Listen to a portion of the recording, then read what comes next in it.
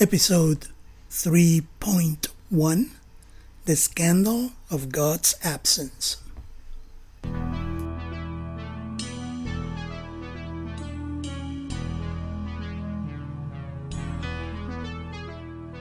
Hello folks, this is Deacon Harvey.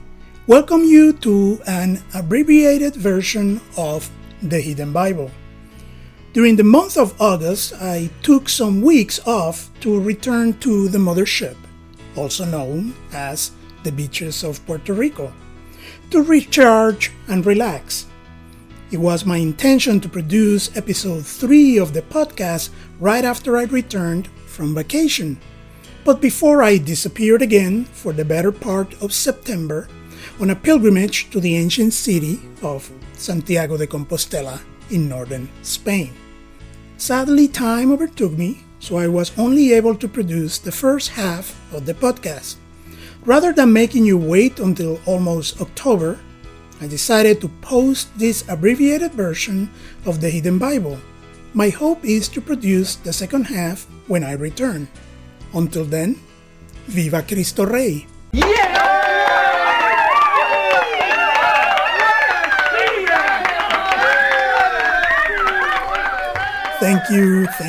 Thank you. Once again, we have a full house tonight in the studio. In fact, we have so many people that we have to send some away.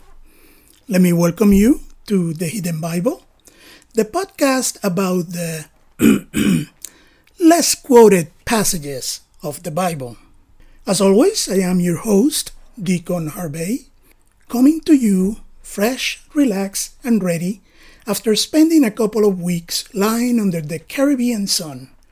I hope you are having a great second half of the summer. Before we continue today, there are a couple of announcements I would like to make. First, the Hidden Bible has a new website.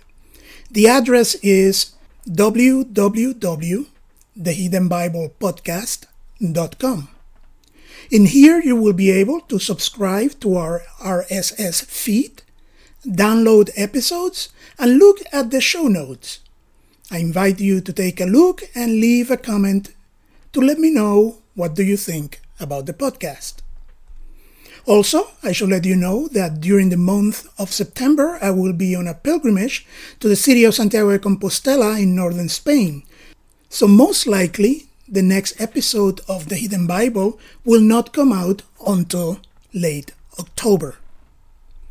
Lastly, if you would like to join our Facebook page, just do a Facebook search for the Hidden Bible Podcast to keep informed of the latest events of the Hidden Bible, or just start a conversation. I also invite you to visit my personal page at www.deaconharvey.com. or drop me a note at thehiddenbible@gmail.com or my personal email address, deaconharvey@yahoo.com. Okay? With all that out of the way, on with the show. In our last episode, we addressed the question of the inerrancy of the Bible and explained how the vast majority of believers are comfortable with the idea that although not a perfect work, the Bible is indeed the inerrant, meaning without error, Word of God. Christians understand that this inerrancy is maintained when the Bible presents those things which are necessary to believe in order to attain eternal salvation. However, inerrancy does not extend to issues such as names of places, dates, historical events, and the like, if these have no bearing in what God is intending to reveal. This is why believers are quite comfortable with stories about giants, talking animals, and even mythical monsters, since they are just the means by which the writers communicate a message, and not the message itself. Today we will try to answer another objection raised by non-believers. Why, if God is so powerful, His Word is so difficult to understand?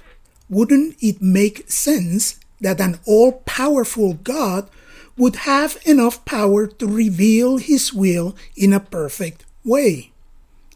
Why did God have to resort to a work such as the Bible, which, because of the many reasons we just explored, it is much less than perfect? If you have ever asked these questions to yourself, you are not alone.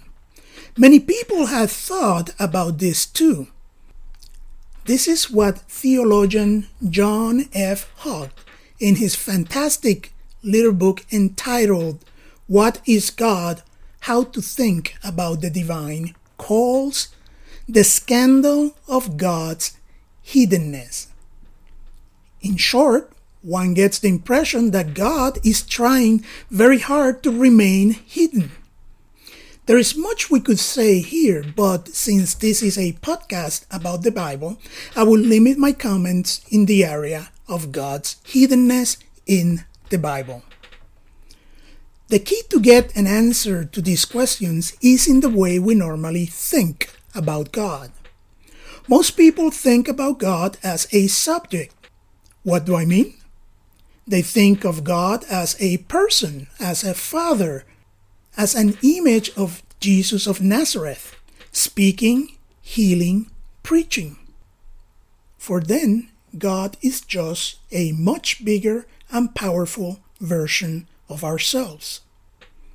But to understand God's attempts at communicating in the Bible, we have to think about God as an object, as a transcendent being beyond any of our understanding and anything we can experience in nature.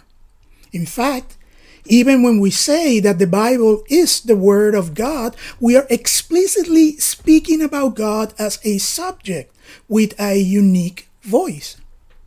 But if we look at what is being written in the Bible, we see that the vast majority of what is said by people encountering not God as a subject, but God as an object. The mysterious, omnipotent, omnipresent, infinitely knowledgeable being. The being that Moses described as fire burning in a bush without consuming it. God is an object, if we could call God like this, unlike anything we can experience. What we read in the Bible, especially in the Old Testament, are attempts of ancient people to describe an encounter with such a being. Of course, they will have trouble trying to express in words what cannot be expressed. I will venture to say that after 6,000 years, since the very first encounters with this divine transcendent being, we are still not equipped to express with words these types of encounters. And here I am reminded of the sci-fi movie Contact, in which the main character, after being transported to a new planet, is so overwhelmed by this experience that she declares, "They should have sent a poet, since she has no words to describing what she's experiencing." I included a link to a clip of this part of the movie, since it is one of my favorite scenes in this flick. In short, the reason why God is hidden in the Bible is because we are not equipped to find Him. The Bible could be described in many ways, but for the sake of this discussion, we could say that the Bible is nothing more and nothing else than just a collection of narratives about different encounters with this being. Now, this description implies something very important. This being, in its divine hiddenness, has throughout history attempted to reveal Himself to us. Christians have a word for these attempts.